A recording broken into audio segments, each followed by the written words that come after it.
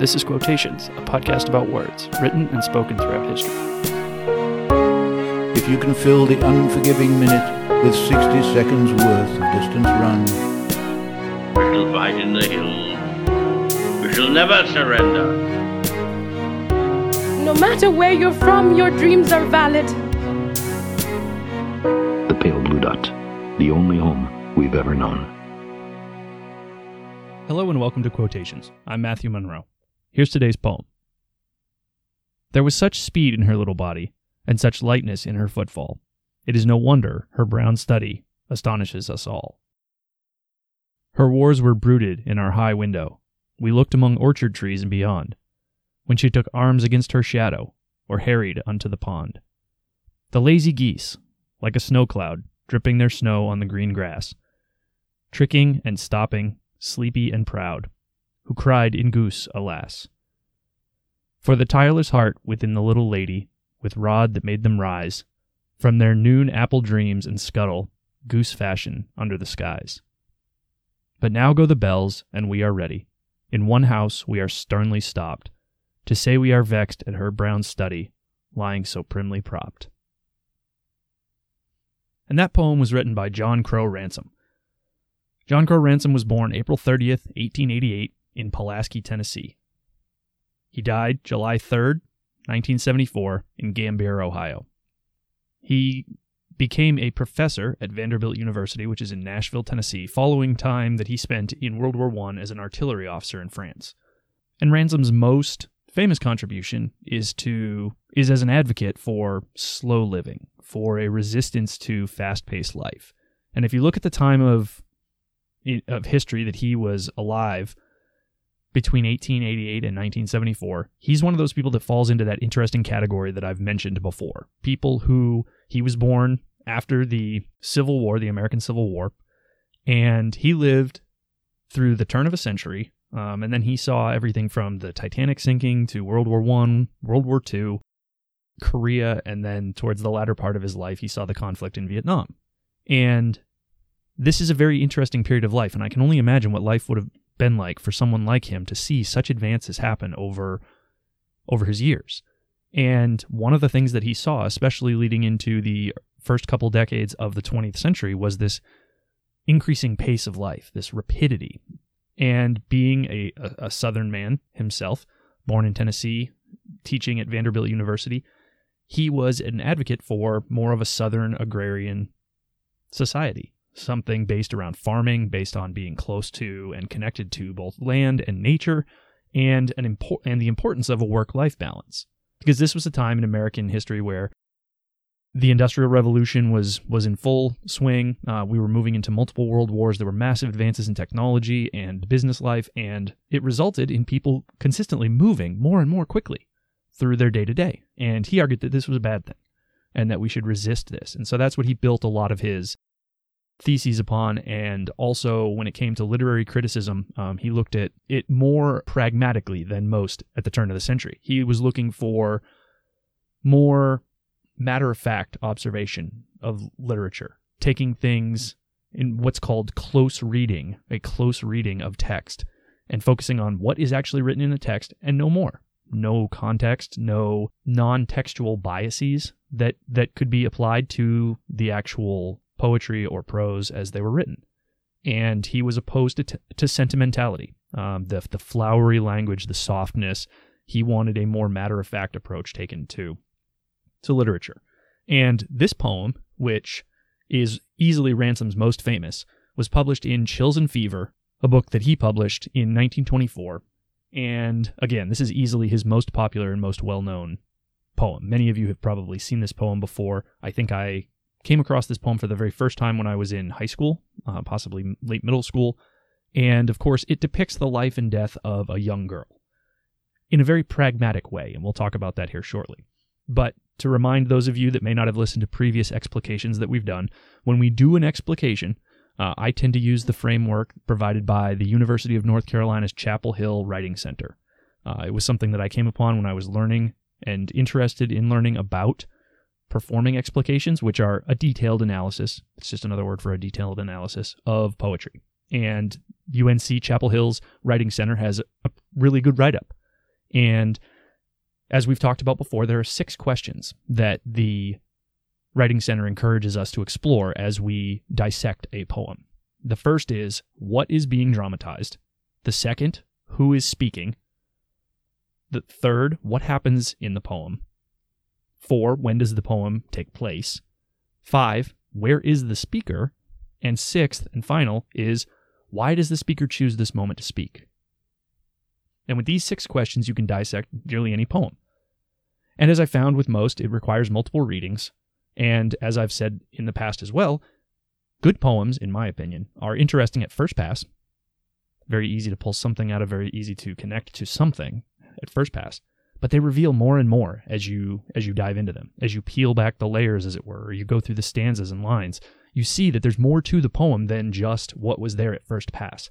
And this is no exception. So keeping those things in mind, what's being dramatized, who's speaking, what happens, when is the poem, where is the speaker, and why is the speaker choosing now to speak, let's take a look at this poem. I'm going to read it one more time and think about those questions in your mind as I go through this. And maybe something will jump out at you because this will now be your second time potentially hearing this poem. So, here's the poem one more time. There was such speed in her little body, and such lightness in her footfall. It is no wonder her brown study astonishes us all. Her wars were brooded in our high window. We looked among orchard trees and beyond, where she took arms against her shadow, or harried unto the pond. The lazy geese, like a snow cloud dripping their snow on the green grass, tricking and stopping, sleepy and proud, who cried in goose, alas! For the tireless heart within the little lady, with rod that made them rise, from their noon-apple dreams and scuttle, goose fashion under the skies. But now go the bells, and we are ready. In one house we are sternly stopped, to say we are vexed at her brown study, lying so primly propped. And again, this poem depicts the life and death of a young girl. It's fairly apparent. And there are 5 stanzas, 20 lines. And the first stanza is very indicative of what's to come. The word was. There was such speed in her little body. Obviously, there's some foreboding there. There is some foreshadowing of this is written in the past tense. There used to be speed in her little body. And you can imagine a small child. We've all seen small children playing. If you've ever walked past a park, maybe you have children of your own, you know what the author is referring to here. Children run with astonishing speed. They have tons of energy. We always say that all that energy and youthfulness is wasted on the youth. What I wouldn't give to have that kind of energy myself. I don't know how they do it, and on and on and on. But clearly, this girl was no exception to that, except that it's in the past tense. So we know that this girl is there is no longer speed in her little body. There is no longer lightness in her footfall, as the author mentions. And the term brown study that's in the first stanza really kind of threw me for a loop. I'd never heard that term before, brown study. So I did a little bit of digging, and as I usually do, I avoided looking at other explications because I feel like that's a little bit of cheating. I think part of the fun of this exercise is to do this live for the first time, more or less, with a couple of notes. And brown study was one of those things that jumped out at me, and I couldn't tease out what exactly it meant. And apparently this is a term that is no longer used in the common vernacular, because a study to me is a room, right? It might be a small library. You hear people say in some of the old movies and shows that you watch, let us retire to the study, right? And what they're talking about is a room. Usually bookshelves line the walls. There might be a desk, maybe a fireplace, comfortable chairs, that kind of thing, where conversation happens, thinking, reading, etc. Not in this case. In this, it's an allusion to someone so engrossed in study or reading as to be still, almost like death, right? So the color brown is probably an allusion to the fact that there's a darkness or an earthiness or a kind of there's nothing bright to it. So the brown is a color that emphasizes the word study, but when he says, it is no wonder her brown study astonishes us all, you can imagine so who is the speaker in this case? We don't know. It could be a father, it could be a close friend, it could be a neighbor who's used to having seen this young girl running around the yard, and she's in this study pose right now because she's passed. She's in this study pose where she's still, so still as to be almost dead or asleep, as it were. And the interesting implication of that is that the word study in this case implies a certain finality to it, right? It's not forever. It's finite. It means that she, at any moment, we expect her to just snap out of it, to wake up, to put down her book, and to return to her childhood fancies. But we know that's not the case. But it's an interesting use of a phrase or a term to further illustrate or emphasize the shock that comes, as any of us would be shocked, by the death of a young child. And the middle 3 stanzas of the poem, the next 3 stanzas are 12 lines of the poem, all describe the child. And they should all sound familiar to us. We were probably very similar to this ourselves. But it talks about her taking arms against her shadow. So there's some interesting pieces here. She took arms against her shadow or ran down to the pond. She chased the geese around with sticks. And that's interesting as well, right? Because that, to me, that makes it sound like maybe she was an only child, or maybe she lived on a block or neighborhood or in an area where there weren't a lot of other children. So she entertained herself, and she did so by jousting against her own shadow and taking a stick and running down and making the geese take off and fly away. And you can picture this. You can imagine being in a high window, as the author mentions, while this child was at war with her own shadow. And you can see a child running through a yard on a day. You get up, you happen to look out the window, and there's a small child scampering across your yard, carrying a stick, and you see a bunch of geese sitting on the grass down by the pond, and the next thing you know, they're in flight. And why are they in flight? Because the girl ran after them with a stick with her tireless heart, as he says. And that's a neat image, right? The author of the poem here, Ransom, does an incredibly good job of painting a picture in a very few lines that is almost universally recognizable to the reader.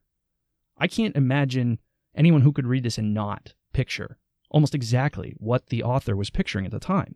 And that is literary skill. I mean, that is professional writing, if there ever was any. The ability to convey in just 12 short lines exactly what we would all imagine a small child with a pond, with a bunch of geese, and a stick to be doing. You can almost imagine probably doing it yourself as a child. And of course, she's young. She's probably, I don't know, 5 years old, 8 years old. I mean, way, way too young to now be dead. Right? And that's the most shocking part of this, is he describes in great detail. He spends 3/5 of this poem describing the excitability and wonder of this child and imagination and all of these things, but we know that she's dead. And one thing that I like that I think is worth pointing out here is the line, geese like snow. And that makes me picture them nested down, imagine, just as you would expect. The lazy geese like snow cloud dripping their snow on the green grass. That's a neat way to describe a goose. He could have just said a goose lying on the ground, or geese lying on the ground, nesting, sleeping, eating, whatever it is that they're doing. And it sets kind of a romantic, almost reminiscent image. And of course it's past tense, and that's sad. With that romantic image, it serves to further create this dichotomy of images in our minds where, on the one hand, you have this jubilant, excitable young child running around doing all these things, and then he refers to her brown study. Brown study, this lifeless, drab-colored death that we're now confronted with. And coming into the last stanza, that's exactly what we see. And it makes me, the last stanza, but now go the bells, and we are ready. In one house, we are sternly stopped.